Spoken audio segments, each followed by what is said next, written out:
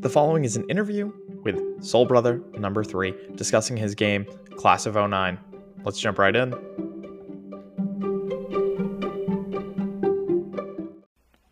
Alrighty, welcome Soul Brother number 3 to the John and Gus podcast, the album review podcast, but where we started just talking to people and reviewing humans, but we don't really review them because that's not a nice thing to do. We're just talking to someone that we have watched for years and really excited to talk to them. So thank you so much, Max, for deciding to join us today. I appreciate it. No problem at all. I'm always here to promote, showboat, all the great things you know about.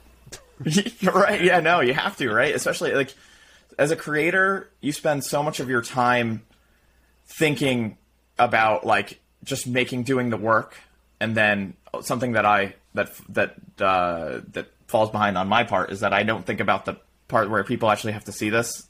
That's the part that I was imagining before I created it, and but so you gotta promote somehow. So we were actually playing your game earlier. So I'm John. This is Gus.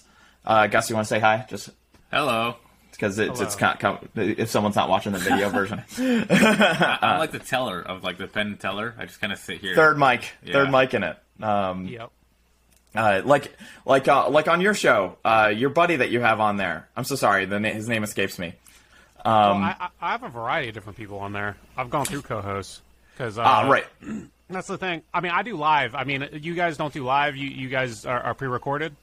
Yeah, we do pre-recorded for our podcast only. Yeah. So my thing was doing live because I don't know. I wanted to take the old radio sort of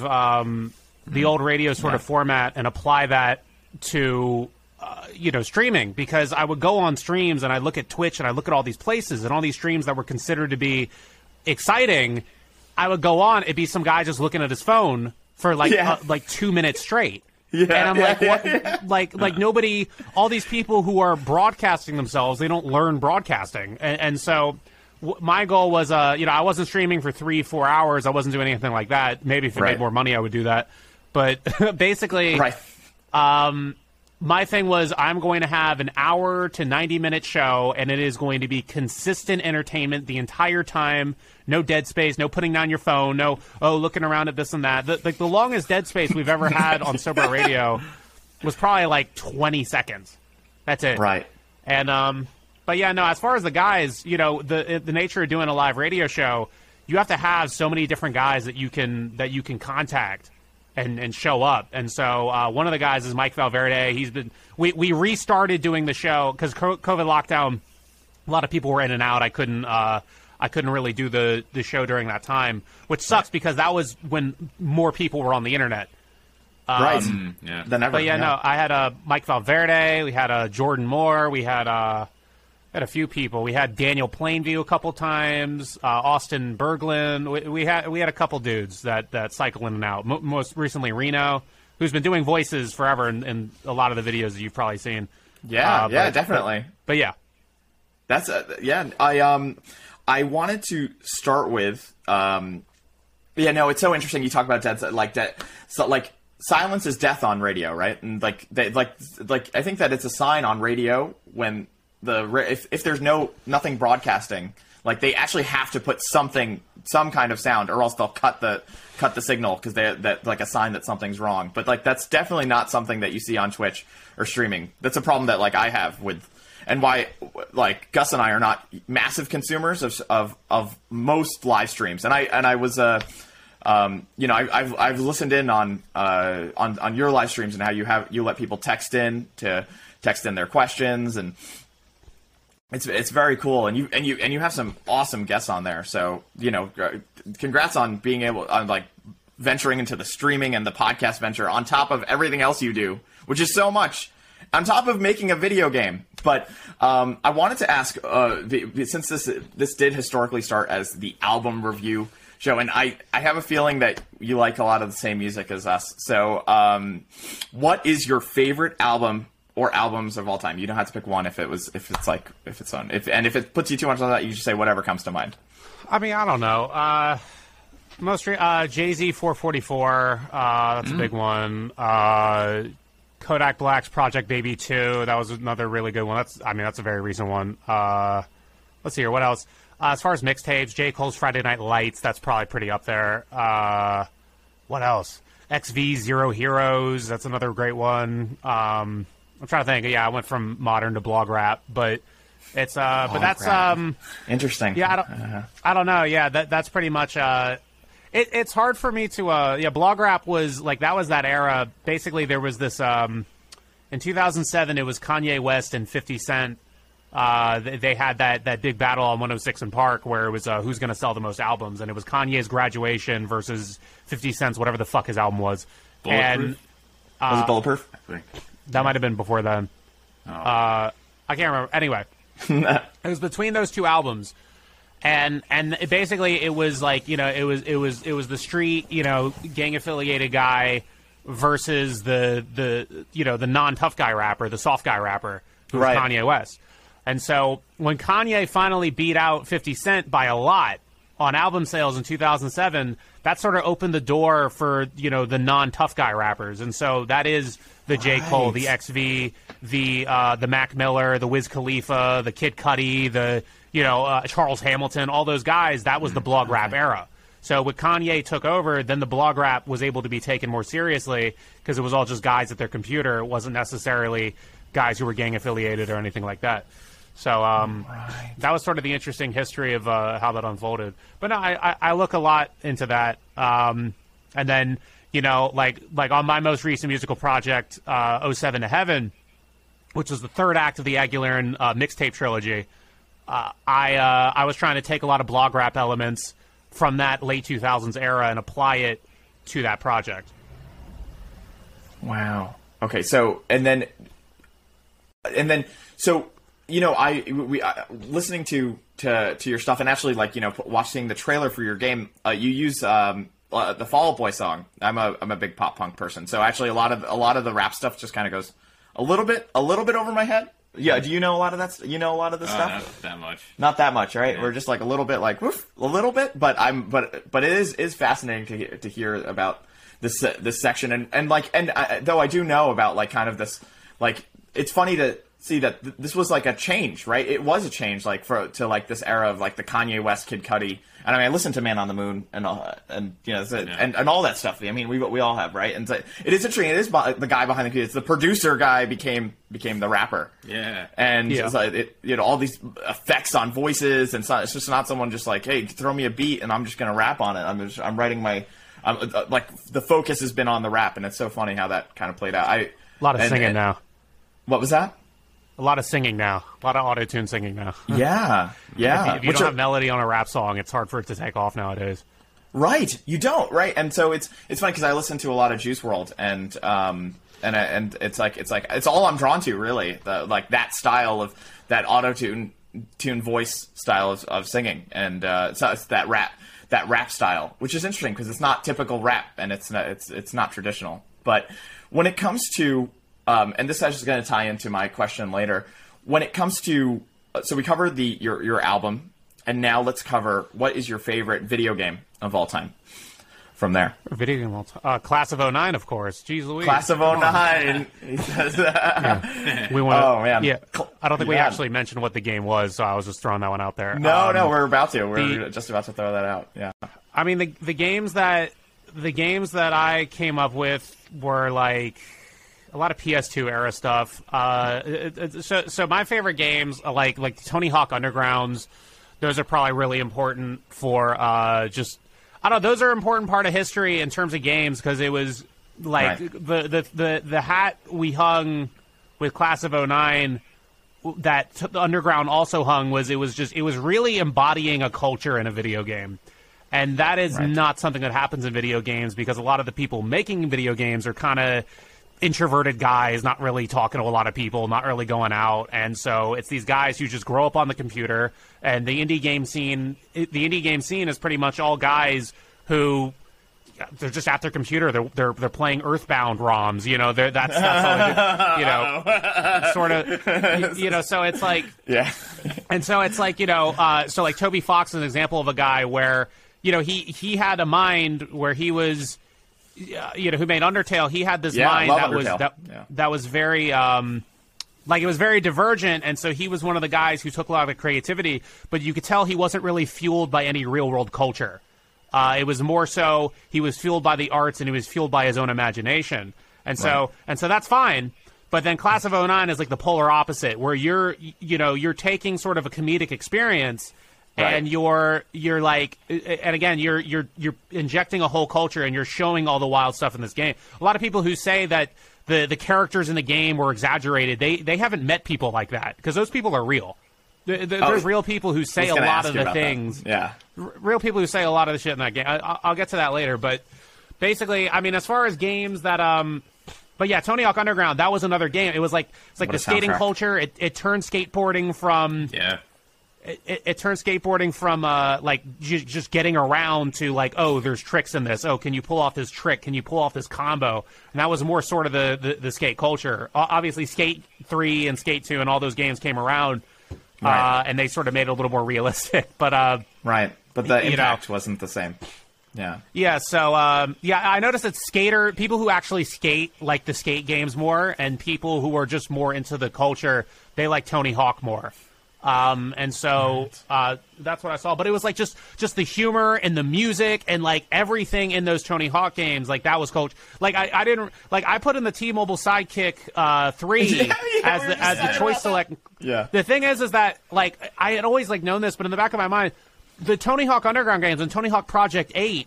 Look up Project 8. That game does the same thing in the choice select menu. You go on a T-Mobile Sidekick 3 to choose things in the game. But that's back before it was retro. That's when it was just product placement. And so I didn't actively think about Project 8, but then I watched gameplay like a year after, Class of '09 has been out for a year.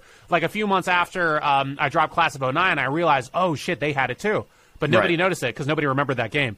So that's the problem. That's the problem with the game. There's a lot of games. There's NFL Street. There's yes, hell yeah. There's NFL Street. There's Assassin's Creed 2. There's like all these games that were just like kind of screw around, like whatever, low barrier of entry, but there was like sort of a level of mastery to it, and that just what I've seen is games like that aren't really appreciated anymore. Now every game, once you get addicted to it, every game is Dark Souls now. Every game is Clash of Clans. Every game is, microtransactions. Dark Souls is a little bit better than that. But still, like, it's still the time sink. It's still a level up. Learn how to parry people. Learn how to do all this stuff. And it's like, I'm not into that. I lost interest in video games probably like 10 years ago.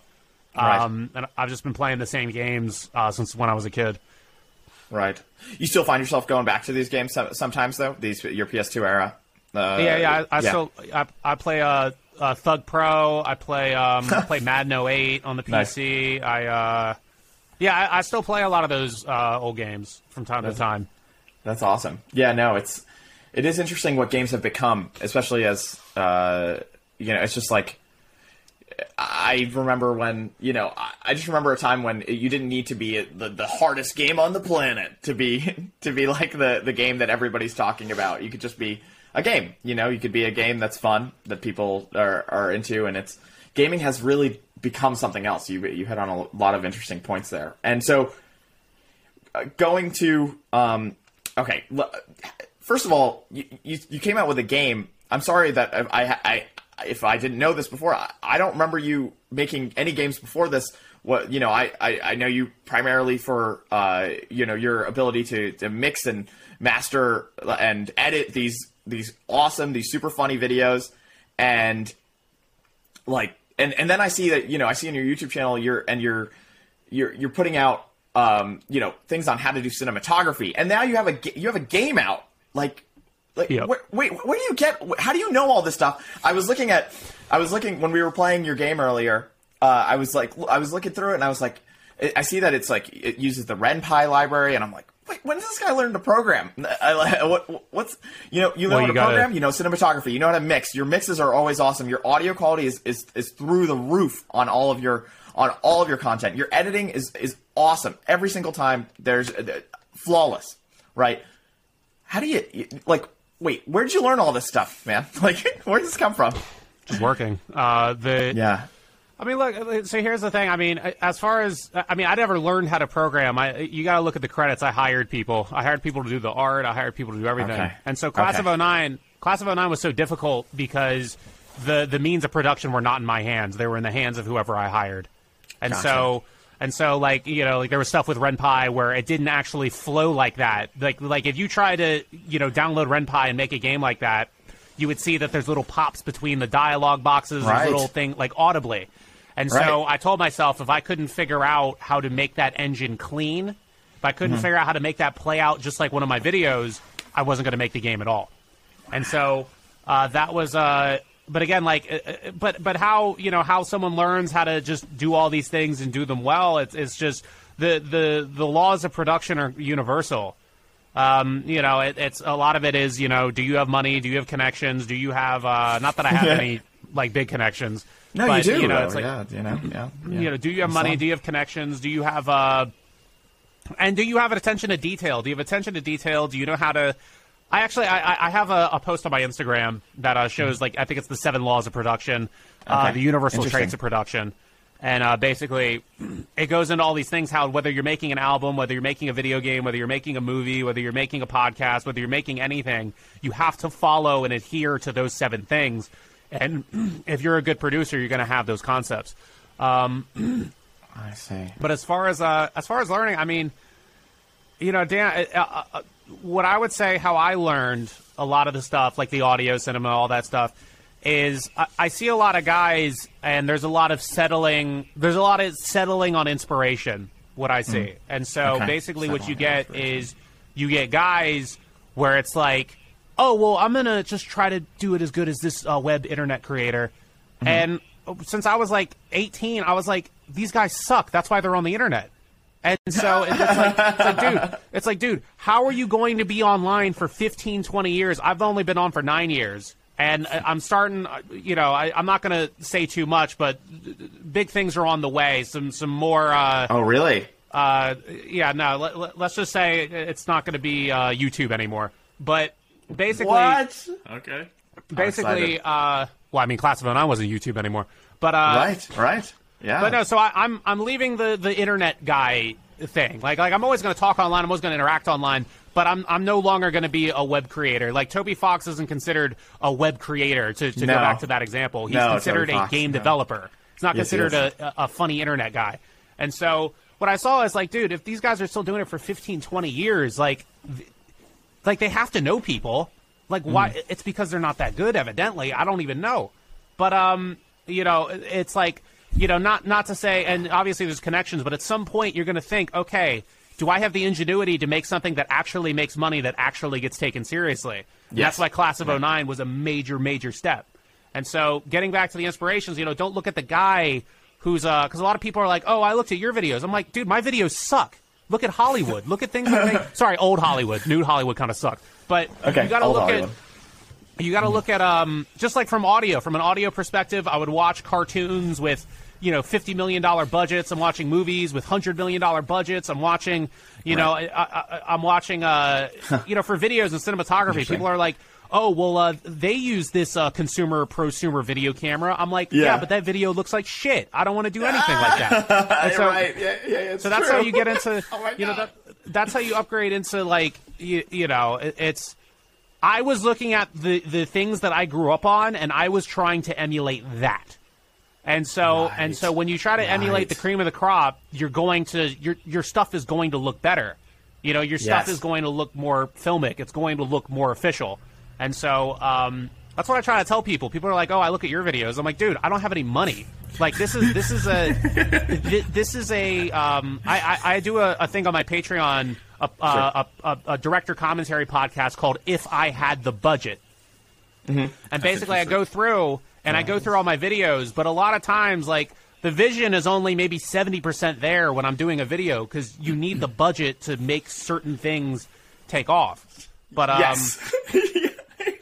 so like I'm one of these guys who sort of jerry-rigged it where I could make whatever I wanted, and I was able to make things look official without a lot of money. And so that's, you mentioned audio earlier. Like, dude, in the last 3 or 4 years, the SBN3 videos, those are mixed better than a lot of the, because we take a lot of anime. Those are mixed better than most of the animes coming out now, regardless of studio. Oh, wow. And so, bro, listen to the simuldubs, listen to all this shit. It sounds like trash. It sounds like motherfuckers in their closet. It sounds like that. And so it's like they're too. Why does it sound like that? No, because it's because they get in the closets and they don't communicate with their actors, and the engineers don't give a shit because they're not getting paid enough. But it's like I don't know. I care because it all falls on me. So I'm just the one-man producer. So it's like that's the problem with middle management and corporations. You get a lot of people who have no stake in it, so the product suffers. But it's about putting the product first. That's the number one law of production is you put the product first. You put the product first and you do what serves the story. Those are like the two most important things.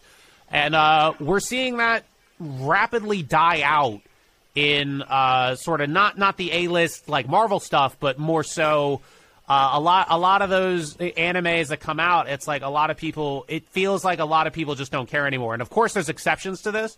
But by and large, this is what I've seen. I compare those first Pokemon movies.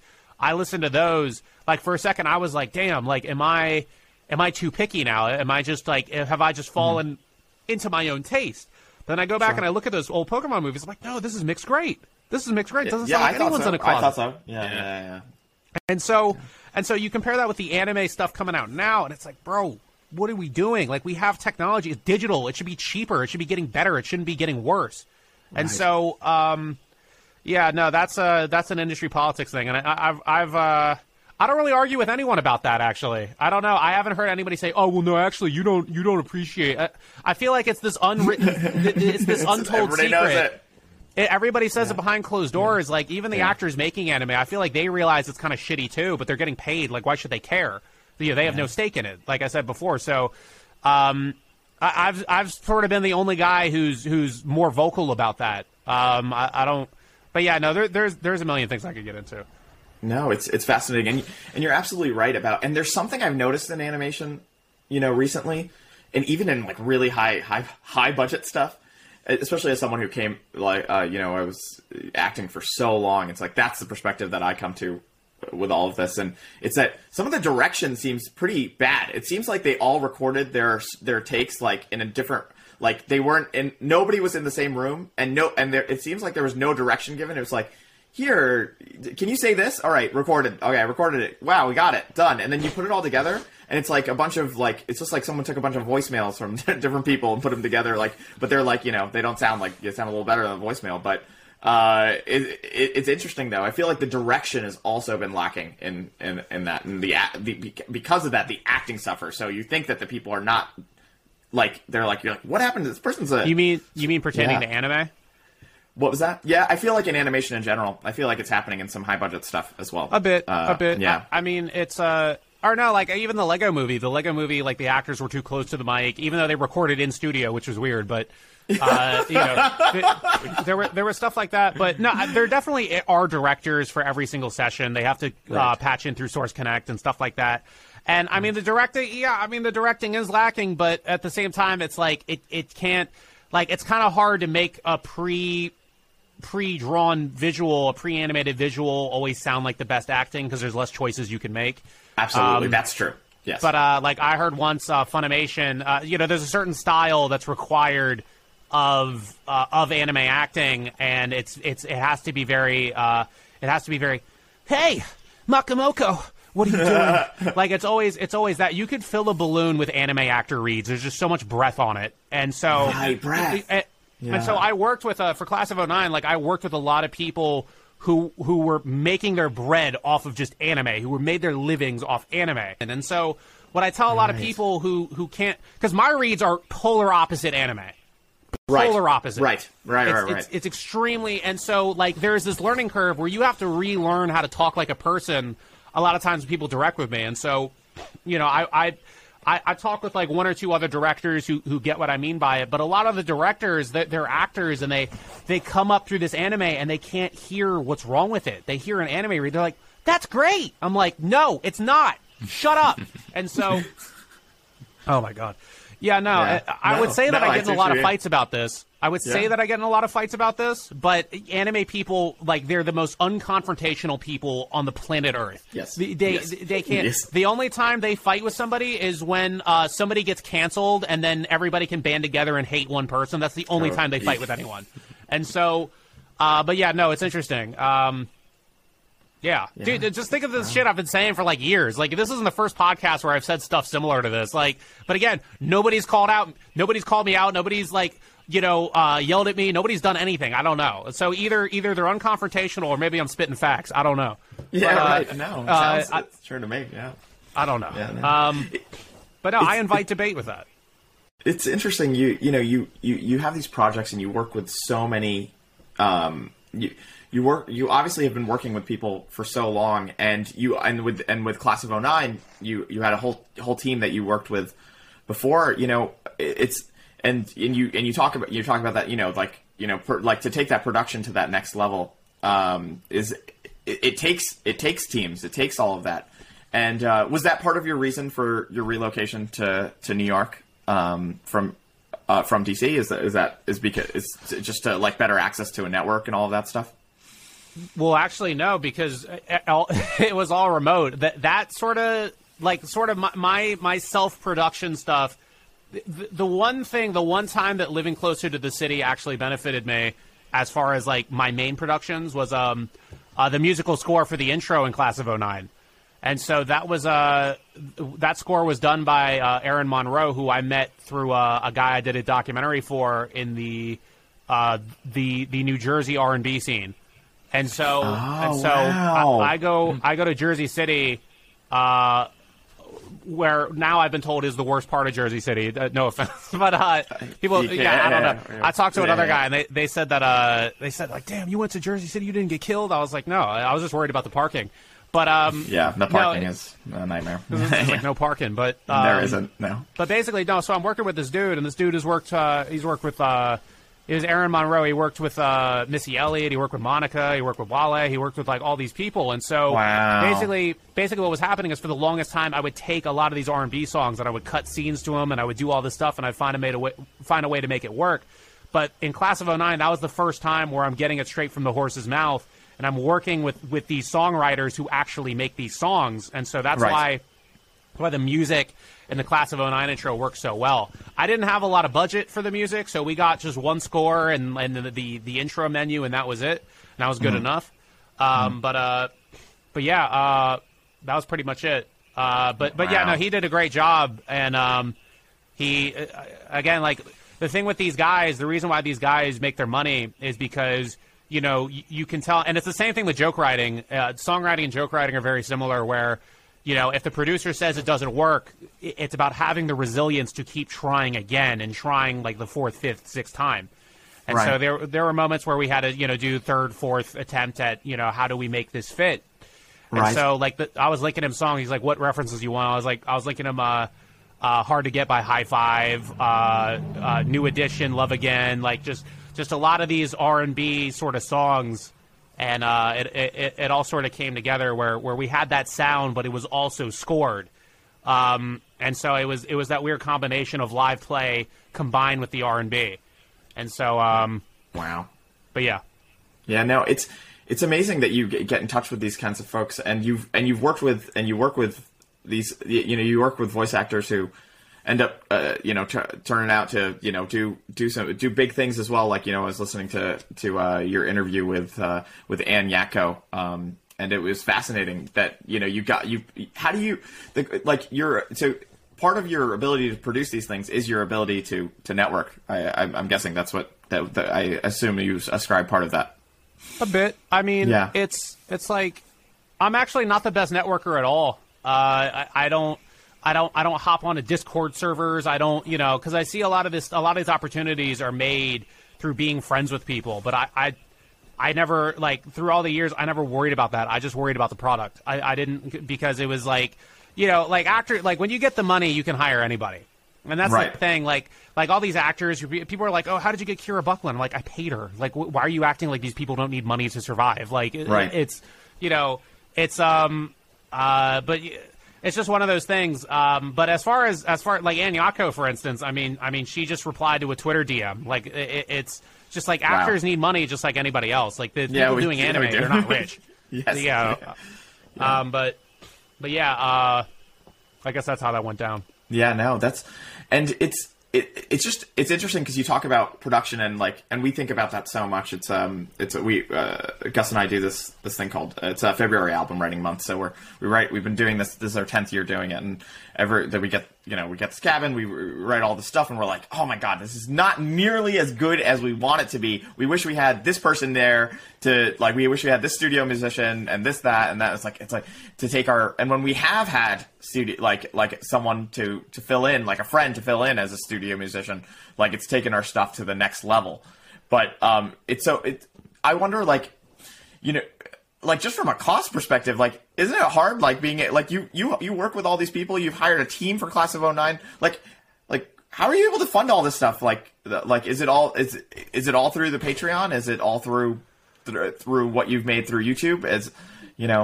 It's through a variety of things. I mean, I buy cameras, flip cameras, because I'm in cinematography, so a lot of that is you buy low, sell high. There's a lot of that. I was doing that with like sneaky people. But yeah, also the government.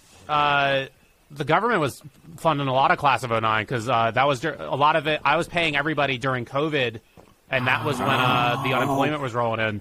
So I was getting this very I've always made money, but it was never that flat line consistent like unemployment was. So a lot of that money went into hiring these actors because the government was just throwing money at everybody. So it wasn't. But no, the stimulus checks, they didn't really make a dent. That wasn't that much. But it's but I mean, the Patreon is part of it. That year, certainly the unemployment helped because I wasn't able to do gigs. The whole world was shut down. There was nothing. The market was shut down. The market was slow. I couldn't sell anything. But the unemployment came in, and then that's how I was paying a lot of people at that point because there was just no gigs. But now Class of '09, that's the moneymaker, because you have to stick with it, and you have to stick with that drought for a year and a half sometimes, and once it goes up, then the money rolls in, and then you can breathe again. But as far as the funding goes, I mean, the last class of but now it's after Class of '09 and even earlier before Class of '09, people reach out. People personally reach out to me. They're like, hey, I have 10 grand, I have 20 grand, 50 grand. What can we make happen? And so a lot of these meetings have been happening in the last couple years now. And so that's why I'm saying I'll always put stuff on Patreon, I guess, but it's, I don't know. Don't be surprised if I vanish off of YouTube one day. That's all I'm saying, because it's entirely, because I've noticed you don't post for 2 weeks and people think you're dead. Yeah, that's true. They do. So it's no, I mean, when I was making Class of '09, I'm talking about it. There's a Twitter about it. I'm tweeting about it, and it's just people don't look, people don't research. It's dude, if you actually think somebody's dead, aren't you gonna look at their other socials? No, yeah, fuck you. Just check around.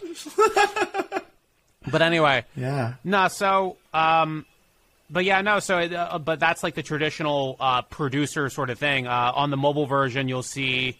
It cost another few $1,000s just to get Class of '09 onto the Android.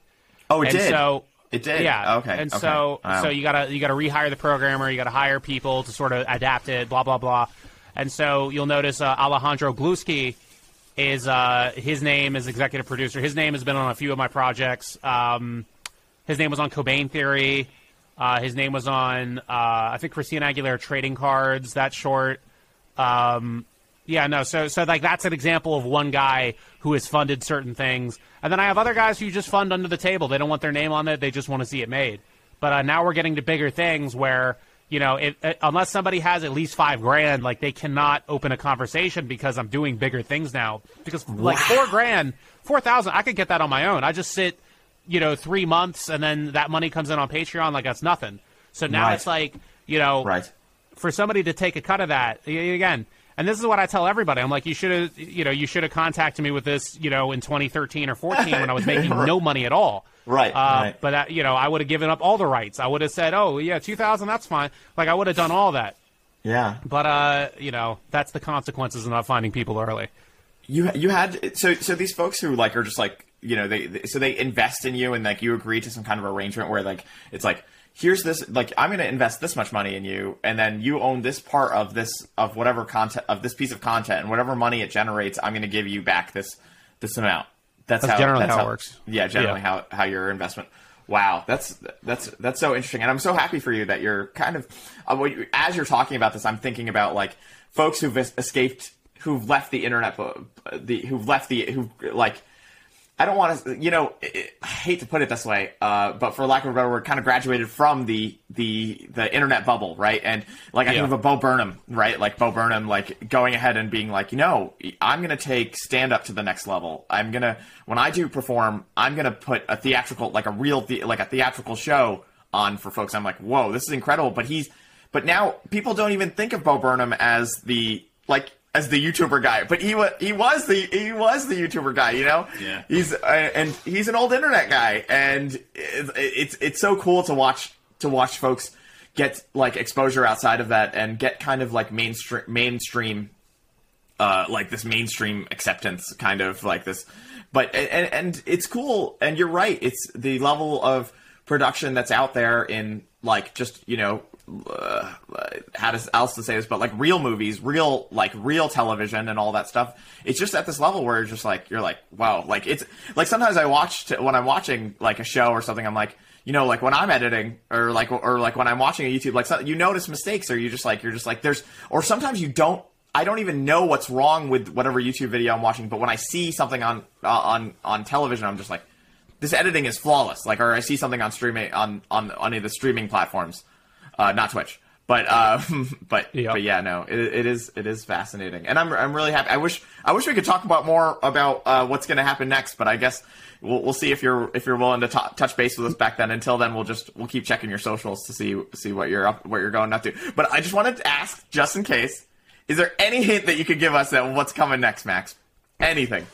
More Class of '09, probably. Really? It's a moneymaker. That is sick. Video games in general, moneymakers. Think of this.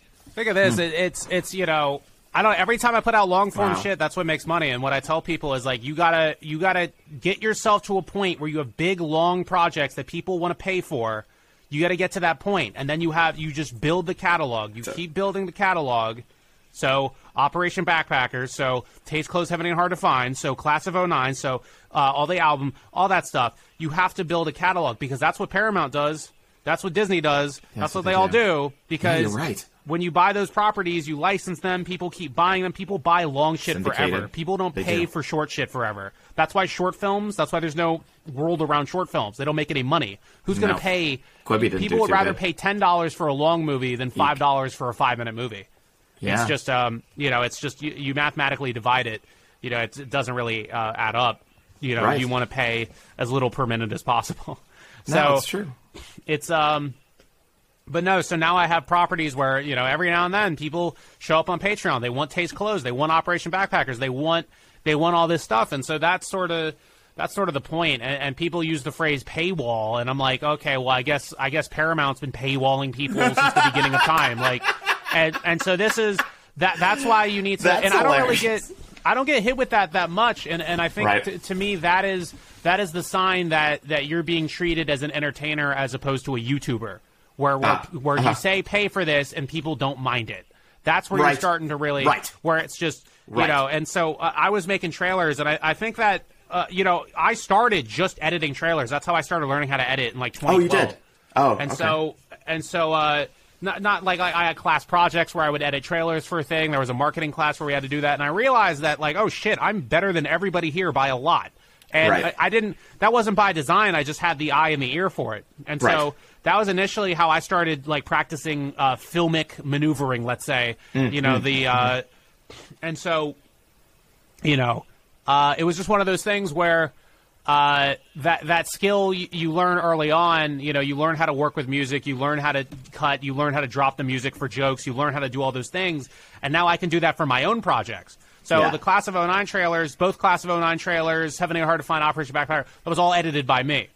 And so, and it's interesting how that skill works into your promotional advantage later on. That's what I saw. Like when I put up trailers for Operation Backpackers and I put up a trailer for Taste Clothes, that's when the money really started booming with those. And so the really? the money made with those, like that was part of what kickstarted the Class of '09 money. And so it's always a cycle that keeps going and going and going. But yeah, I mean, Wow. I only used to make. I remember when I only made $98 a video on Patreon in 2014. Wow, You know? that's still, to me that sounds great. But yeah, but Again, they missed out on me. They could have had me. They could have had all my publishing. They could have given me the worst deal ever. Not anymore, motherfucker. I got my own money. Fuck off. Oops. I guess they call that "fuck you" money. Yeah. They. But that is it's fantastic. I love that the investment in editing early on, because you are a very good editor. Gus and I have noticed that for years. I don't think so. I don't know how to use Avid. I'm a horrible editor. What do you say? I could not survive. Avid, If I went to a real Hollywood studio or a real studio and like, I wouldn't know how to work. I don't teach editing on my workshops because I don't know how to use the industry level stuff. I use Sony Vegas, dude. Like, I'm not. Vegas. I will always. I always deny that I'm a good editor because I don't know how to use the program.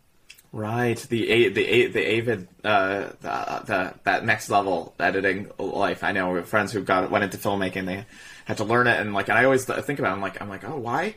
And it, like, nobody uses Avid for making a YouTube video or anything like that. Right. Do you think that, do you think there would be an advantage to someone doing that, to like switching over to like some of those, like a pro tool like that?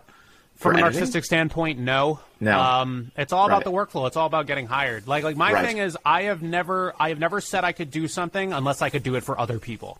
Unless I could get hired for other people. Cinematography, gripping, that stuff, I can do that for other people. Sound design, I've done that for other people. Writing, joke writing, I've done that for other people.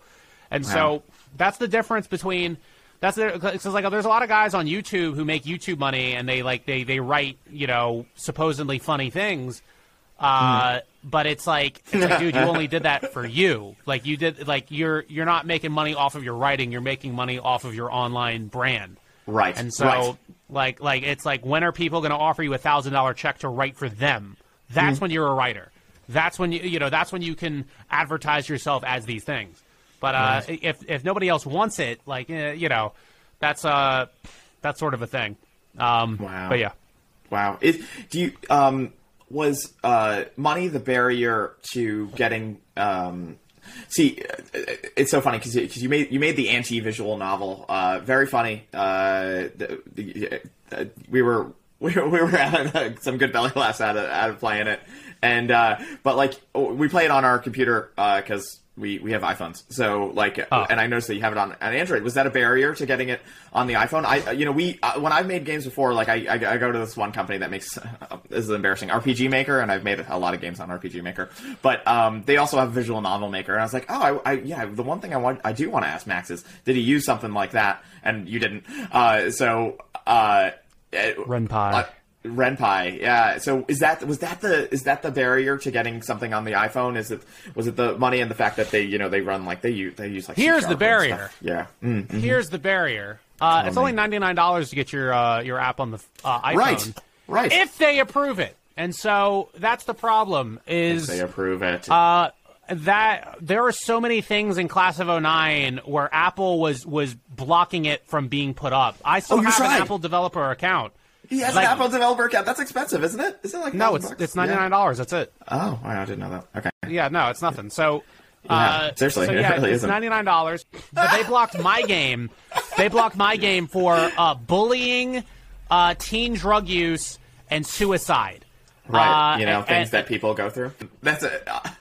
It is interesting. I think that's so interesting that it's okay to use a platform that they allow all that allows people to say anything on there. But when the art itself, your game, is directly saying that stuff, that's so offensive to my sensibilities as a human, and my ethics as a person, because the fact is that you made a piece of art and just because you're directly saying it and not having someone a piece of social media, how is that right? And it devalues the whole idea of having like, it's like, oh yeah, it could be said if it's on social media, if it's a 56 character Twitter link, but it's not okay that it's that this person is saying these things directly. Something, and you touch on that a lot of this is based on real life events, which is something we want it to be relatable, right? That our art, and. I would say 10% of it was my goofy mind sort of putting random things in there, but the like some of the endings got a little wild, but basically no. And earlier you referred to it as art, and it's it is. I appreciate that, but it's, to me, that is the evidence that video games are not yet art by most people, because they were so worried about that. Because if it was art, they would have accepted it and they would have allowed the expression, and so. That's what you see. Like, think about it. There's tons of paintings that have naked people in it. There's tons of paintings that depict gratuitous violence. You see, because that's not accepted by galleries. That's not accepted by the wealthy elite. Right. See, so it isn't. That's why. So I would always have debates with people as to whether video games were art or not. And and as a result of the fan bases and a result of the marketplaces, they don't want video games to be art. Right. Think of how rare a game like Class of 09 is. Okay, we're going to depict this entirely realistic situation. We're going to inject some little funny things in there every now and then. But no, it's just that, like, it because video games are not considered art. That's why Class of 09 was very out there for a lot of people. Yeah. And so but to me the purpose of art is you got to use the medium to tell the theme. Yes. And so that's what I try to do with Class of 09. That's why we had a lot of backlash on it, because the whole purpose of the game was to use the gameplay and use your choices to show the player how, if you're a girl and you're nice to people, it ends badly for you, and if you're a girl and you're mean to people, it ends well for you. And so that was the idea I had. If I were to make more things, I'm not sure if I would have a similar mechanic, because people don't want difficulty in a visual novel, and that was a visual novel where there's an objective pass and an objective fail, and I guess a lot of people weren't ready for a very gritty version of that. What do you mean that people weren't ready for it? You've noticed that? Have you played the game, sir? Yeah, we did. Yeah, no, absolutely, yeah. No, I mean, what endings did you get? We didn't get to the endings. We keep part. Yeah, no, yeah, no. I didn't even realize that. Like, I thought the game would just keep. I thought the game just kept going. Like, I knew that there was endings to get to. I just figured the game was fairly long and it was going to take some hours to get to the. Yeah. The longest stem is only about 45 to 50 minutes. Okay, gotcha. But yeah. So there's that. The shortest one is about 25 minutes. Okay. But 100% of the game takes 3 hours. Okay. So, dude, you got to play the game, man. Like there's you got to finish it, because like that's the whole purpose of it is, because again, like, well, I'll say on the basis of it, if you choose the boring, nice options, that ends badly for you. If you choose the fun, interesting, explorative options, if you explore those options, the game ends well, and the game ends with endings that have excitement, and you get more exciting trails. Sure. And so if you're explorative, and if you're that's all socially. Like, think about it. Like, games challenge players based on their reaction time. Games challenge players based on their problem solving, number ability. This is one of the only games that challenges players socially, where it's like, first playthrough, do you have the mind where you don't give a fuck and you're just going to do whatever? So right. That's sort of the thing. Yeah, no, it's interesting. Like, what I noticed is that when we were playing is that I'm always drawn to, like, whatever the nice guy approach is. Like, for some reason, like, I've always felt that way. Like, even with games, that have given me the choices to do things before, like in BioShock, where, like, you could harvest or the energy to do this, or you could take care of the children, and I always am drawn to that, and I actually find this, like, resistance to picking mean things all the time in games, and in your game I was constantly confronted with that, which is interesting because I'm not used to being constantly confronted with this idea that this push. I was like, hey, what about, like, do you want to explore the darker side of all this. So that was No, very yeah, I mean, interesting. Class of 09 is for the streets. No, the thing with Class of 09 is that like it's. And again, it's like such a polar opposite. Like all the actors are like polar opposites of these people, but these are real people, bro. Like these are real people. These are the people that you would. A lot of these girls in this game you would find at the 30-minute emo band concert that went viral like last week. That's a lot of those girls. And a lot of those girls are like, oh yeah, I want to pop pills and tell you to kill yourself. Like that's a lot of girls like that. And so a lot of like, dude, like people don't.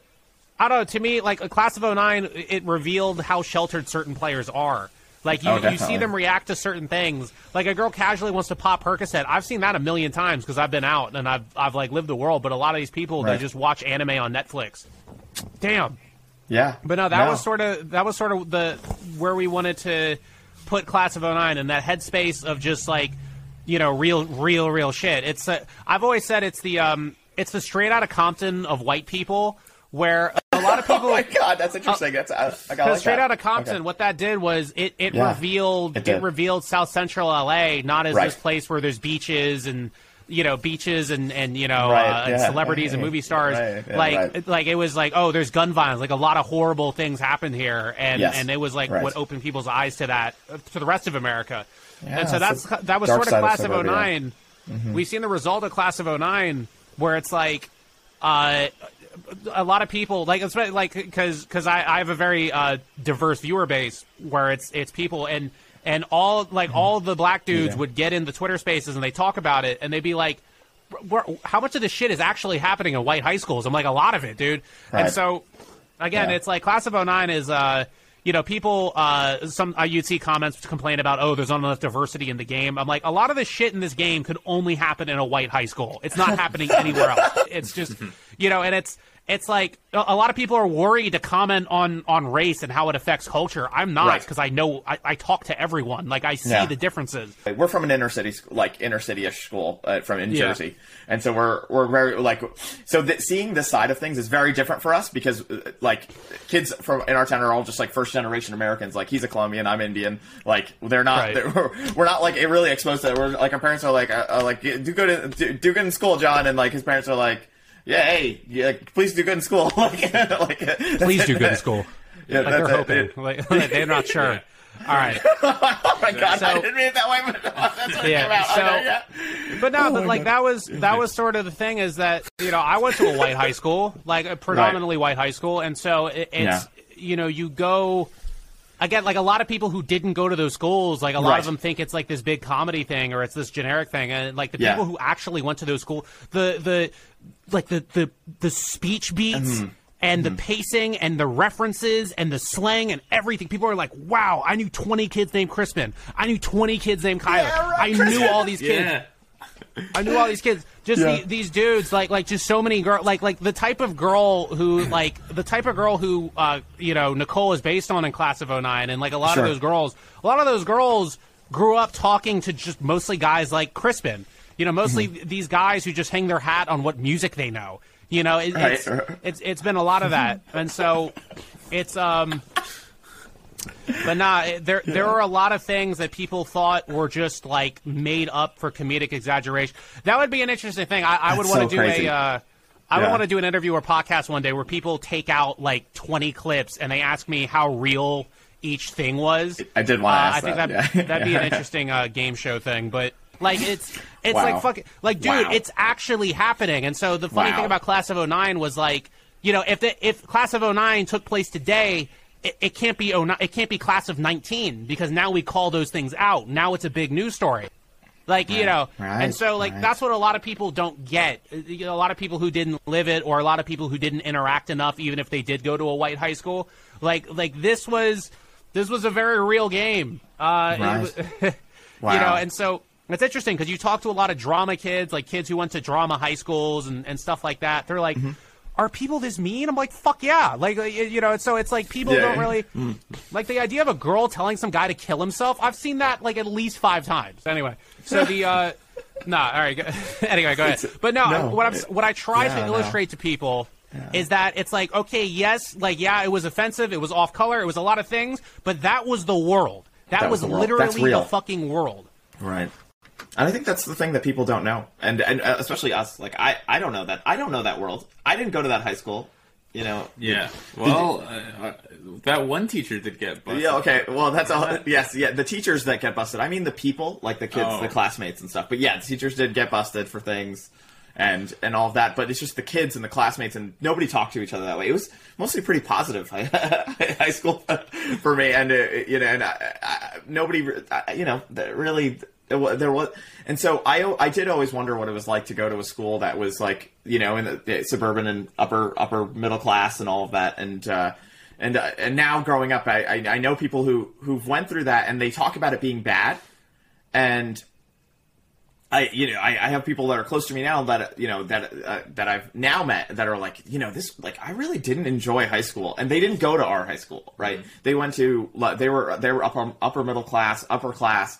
And they were going suburbia, but they were like, I really didn't like it. And I always asked them, like, why didn't they like it? And after playing your game, hearing you talk about it, now I'm actually connecting these dots here. That actually, like, the reason they don't want to talk about it is because there's some pretty bad shit and they're nice people, that these people that I know, that these friends of mine. And they don't want to talk about, like, these awful things that you know, that people would say to each other, things like that. And so now actually it's all clicking. So thanks so much, Max, for kind of like for revealing this world to us. You know, straight out of Compton for for this demographic. Interesting. No, straight out of Compton. It's the white people straight out of Compton. It's white people straight out of Compton. Yeah, because it tells the awful things that go on in the white world. Different world. Yeah, because that's the thing is, like, you know, people are like, diversity. How do I put it? Like, we talked about diversity in media a lot in the last few years. Yes. And it's like, the majority of our media is white owned, but for some reason, the incriminating white stories are not told. It's mostly just like Marvel, and it's mostly like, but like, you know, it's just all this shit. It's like, there's not, like, there are so many real stories that could be told that just are not told because people are too afraid. Right. People are too afraid to, like, do it right. You know, I had to use South Park as like an example because before the game is made, nobody knows what it's going to be. So you have to use comparisons for what the humor is. Because I literally have these girls who just watch anime and are in this nice, soft little world where nothing, you know, awful happens. Yeah. And suddenly they have to read a line where they're like, "Fuck you, nerd, kill yourself," and they're like, "Oh no!" Like just the react. I have so many recordings of just like people reacting to. I would love to hear that. Yeah. I was actually thinking, what are the voice actors thinking when they're saying this? Because this is a professional voice actor reading this stuff, and usually getting to do a lot of anime and stuff like that. Yeah. I would love to hear those outtakes. Yeah, that's what I told a couple of people. I was like, you're never getting a script this good again. You're never going to say a line this good again, so you better get used to it. Like, you better cherish it while you have it, because it's like, dude, I don't know. Like, I think anime would be really cool. I think there's a lot. I dog on anime a lot. I think there's a lot of potential with anime, but it's the same 3 people making it, and it's like, it's just like, I don't know. It's always like some magical world, or it's always some guy with powers, or it's always something. It's never just like, I don't know. It's strange. Yeah, no. It is a medium that, you know, can be lifted to maybe new heights. Maybe it's gonna take you, Max, to direct something like that, to produce it. So we'll find out what's gonna happen with this. If your game is we'll see about that. There might be something with that. An anime. And wait, is we're getting like Madhouse to produce the anime version of Class of '09? Is this what's going to happen? I'm going to keep throwing stuff out there until it sticks. I don't know about that. I don't even know what the hell Madhouse is. They made Afro Samurai. Yeah. Okay. Yeah, we'll get them to do it. Class of '09 OVA. We'll make that happen. Yeah. Hell yeah, I'm in. That's awesome. No, that'd be good. No, that'd actually be insane, because then I have the control of the story. That's the problem with making a visual novel, is that the setups that you put earlier on, there's no guarantee that their first playthrough, they get those payoffs later, because there's multiple different ways that you can go to getting that ending. Right. So that's that's tricky. That's tricky for sure. Was it? So, sorry, I know we're about to hit the hour mark, and we're using a lot of very valuable time, and I want to thank you from both of us. Yeah. You know, just thank you so much for like coming on and talking to us, and like you really helped me like really understand so much about this, and just your thoughts on production and your thoughts on the world, and just like coming from a different world. It's thank you so much for putting that out there in this in your game. And was the reason what brought you to gaming was it because first of all it gets you out of just the it helps get out of the YouTube bubble. It also it's the money. It's because of it's such a moneymaker compared to what people just expect is free. You know, you talk about like this idea of people being not okay with the paywall, right? It's like things cost money to make. Like people pay money for games. That's why I moved to games. People pay money for games. Yeah. People like think about like movies. People are like, oh, let me torrent it. But like games are a little trickier to torrent because people are so worried about the viruses and they're worried about like, there's all these files. What did somebody hide in the directory file? You know what I mean? Right. So like there's a lot of people who are still worried about that. And so, you know, with movies, you can go watch free movies online, go to Putlocker, everybody go to whatever. people do that a lot. I'm like, I was like, why do you do that so much? Like, but it's pretty common. It is common. And so a game was the surefire way that I could guarantee that, okay, like someone where it's one of those things where, you know, a lot of people are they're too lazy to do a keygen and a crack. They're too lazy to do that stuff. So good. Yeah. But pretty much, so, and I was charging, and it was weird because I was told that $15 on Steam, I was told that was a ridiculous price, but we had enough conversions and we made the money back. And then you made the money back? Oh. Dude. Well, yeah. Well, yeah. Why huge. Wouldn't? Well, how you're supposed to make the money back? What? I know it takes time. I just figured it would take a lot of time. You know, I think about box office. It took a few months. It took a few months, but no. After a couple sales, no, we definitely did pretty well with it. But I won't get into the exact figures, but yeah, I made the money back. I'll just say that. Hell yes. Hell yes. But yeah, no. It's led you to some cool things. It sounds like some cool stuff's on the horizon. Are we going to expect a sequel anytime soon? Maybe in 2022. I'm not sure. It's if not 2022, then 2023. It's just one of those things where the problem is as productions get bigger, there's more people you have to wait on before you can even start working. This is why they talk about like, you know, projects being in pre-production hell. Pretty much, I'm dealing with I wouldn't call it hell. I'm in pre-production limbo right now. But basically, yeah, like you gotta stop and you gotta see, okay, where's the money coming from? What's the plan? What's the strategy? Who's gonna have their hand on it? Who gets a cut? Who gets this? Who gets that? Now it's a bigger thing. Before it was just me. That was the first Class of '09 was entirely out of my own pocket, entirely. And now people want to get on it. So now, because I took the risk, nobody else wanted to take their risk. Now they get lower stake. They get a lower stake because now we know it's a proven product. Right, right. Because they didn't want to take the risk to begin with. Now it's a safe bet, right? You know, it's like Soulja Boy. Soulja Boy, you know, he went platinum without a deal, and then when the record labels came, he was getting like $1 million, $2 million. Like he was being offered very, very good deals where he could retain ownership. Wait, what? I didn't know that. Yeah, Crank That came out when he was 16, and then it got famous. It got famous first. Everybody was playing it. All the DJs were playing it. Then the labels reached out. And when the labels do that, that means he has all the leverage because he's already making money. So they have to offer him a good deal. Yeah. He already is a star. You think about you think about the Backstreet Boys, or you think about these boy bands where nobody knew them as they were coming up. Right. They were organized by managers. The managers get all the money because these guys are entirely unproven.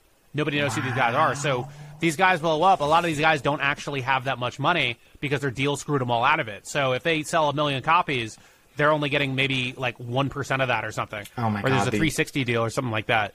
But there's a lot that goes into that. There is, and it's amazing. Like the amount of people that I know that are like, yeah, I had this record label, I had this record deal, and I'm like, oh, cool, can I listen to your music? And they're like, it's locked up it's locked up by the record label. And I'm like, awesome, that's really great. And I like that sucks, you know, that level. We're coming to the hour mark. Thank you so much, Max, for coming. One thing I just want to add on, if you have a second to answer this, is you know, you're in our eyes, you're an artist. We're arty people. That's just how we talk about things, like games, whether it be games, anime, movies, whatever. It doesn't matter. Comedy in general. You know, do you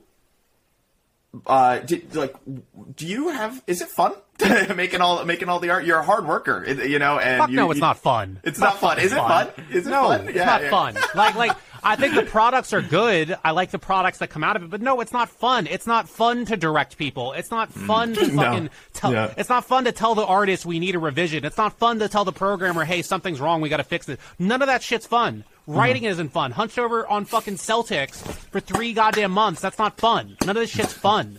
That's the problem. This is why so many people quit their entertainment careers, because they go into it thinking, oh, this is going to be fun. It's not fucking fun. It sucks. It sucks. It's literally horrible. I had 3 different programmers flake. I had fucking 5 different artists flake. I had a bunch of different people flake while I was making Class of '09. And because I didn't treat it like it was supposed to be fun, that's why it got done. That's why it got done. It's you know, that's what people don't get going into this, is that it's not like, you know, obviously enjoy the product that you make. You got to make sure it's like a good product, believe in it. But at the same time, like, the more fun you have making it, the shittier it might be. Because it's like, because again, it's not fun to have attention to detail. It's not fun to fix a programming error. It's not fun to fix an animation glitch. It's not fun to fix these things. No, it isn't. So, and it's like, if you want it to just be fun, you know, go play with toys. Go play with your video games until you're 40. Like, fucking toys. Go play with your toys if you want to have fun. Like, it's, you know, like, Jesus Christ. Oh my God, that's so funny, but it's so true though, and it's like a really hard lesson that I had to learn. That I'm learning constantly, and I'm learning from you, obviously right now. It's just like, it takes work to get these things done. So, you know, for you, is it because you want to express yourself? Is that the motivator? Is that the drive behind the work? You know, what is that? Do you find? I'm sorry if that's if it's a crazy deep question or something. Well, that answer changes. That answer changes depending on what era. Like, I would have different answers for you depending on what year you ask me that. Sure. Okay.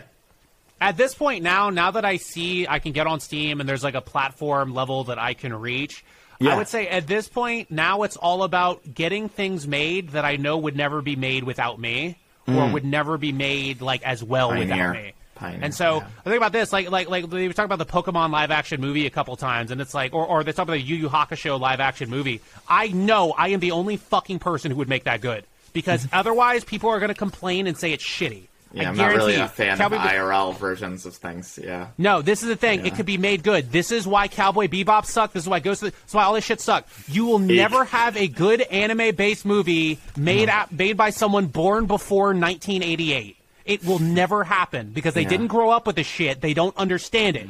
Their fucking dads, they're like, how do you do, fellow kids? Oh, I like Cowboy Bebop. Like, they don't fucking get it, bro. Right. They don't look at get the hair. This shit. We're going to take this hair and we're just going to they're just going to, like, they literally, like, took a picture of the hair and they're like, hairstylist, do this. Like, don't make it realistic. Even though there's a person with, like, normal, like proportions, they're a normal human. They're not a chibi or something. Like, and this is... Think about it. That's why Sam Raimi's Spider-Man, that was the first good Spider-Man, because he grew up with the shit. He grew up with it. Yes, it wasn't like he didn't have to do research. If you have to do research on a thing, you should not be adapting it. That's number fucking one. And that's why all the anime, it got big around 2000. It got big around the turn of the millennium. So that's why I'm saying you cannot have it is impossible to make a good anime-based movie by a director born before 1988. It will not happen. It will never happen. I will bet $1 trillion that will never happen. So you're going to get good anime movies, but it's going to happen in 15 years when all the people born after 1988 have more connections. Right. That's when it's going to happen. Right. When the rise of the millennial. When the boomers die off. See, we could have had coronavirus take them all out, but we were too nice. So, okay. Yeah, we let the boomers survive that one, although the boomers made all the lockdown laws, so I don't know anymore. But anyway. Oh my God. That's the thing. Yeah, see, I made that joke one time, and somebody told me I supported eugenics. I'm like, I don't support eugenics. I just hate old people. There's a difference, dude. Like, but anyway, that's another story. Another story. Value difference. There's definitely a value difference, and it's amazing. I gotta say, to watch, and I'm so happy to watch the millennial start to be out there, and just like to hear our viewpoints, to see folks like yourself who are putting out art, who understand, who grew up with the same art that we did, and understand like how that affected us and the world we grew up with, and our viewpoints and our values, and like what matters to us and kind of challenging like the ways we've wanted to challenge norms forever that we haven't been allowed to just because we're just not been in charge, you know? And so thank you so much for the work you've done, Max. I really appreciate it. And thank you for continuing to do so. And I'm really excited to see where you go next. And that maybe hopefully you'll be willing to check in with us then. But if you're not, that's okay too. We'll be out there watching. So thank you so much, Max, for this. I appreciate it. Thank you for your interest. Thank you for your continued interest, and thank you for having me on here. Of course. Check your Instagram DMs more because you gave me a freak out when I was showing up here. Oh my god! Oh my god! Oh my god! I'm so sorry. Oh my! You know, I did. Yeah, I threw up all my. I disable. I'm not a very good millennial. I disable all my notifications on things, and I should have enabled it because I realized I'm having a massive guest on here beforehand. So I really apologize for that. I'm so sorry, Max, to throw you off that way. No problem. I hope you had fun. And thank you so much for everything again. Yeah, thank you for having a crazy person on your podcast. It was lovely. Hope to do it again soon. Yeah. I will. Yeah, if there's any other projects that you want to talk about, I'm always around. But yeah. Sweet. Thank you. Anyway. Yeah. All right. Yeah, thanks. Thank you so much, Max. Thank you. Have a great day and great rest of your week and happy New Year. Oh, well, I guess it's a little past for that, but you know, I can't wait to see what's to come in 2022. We'll talk soon then. Take care. Thank you. Bye. Bye.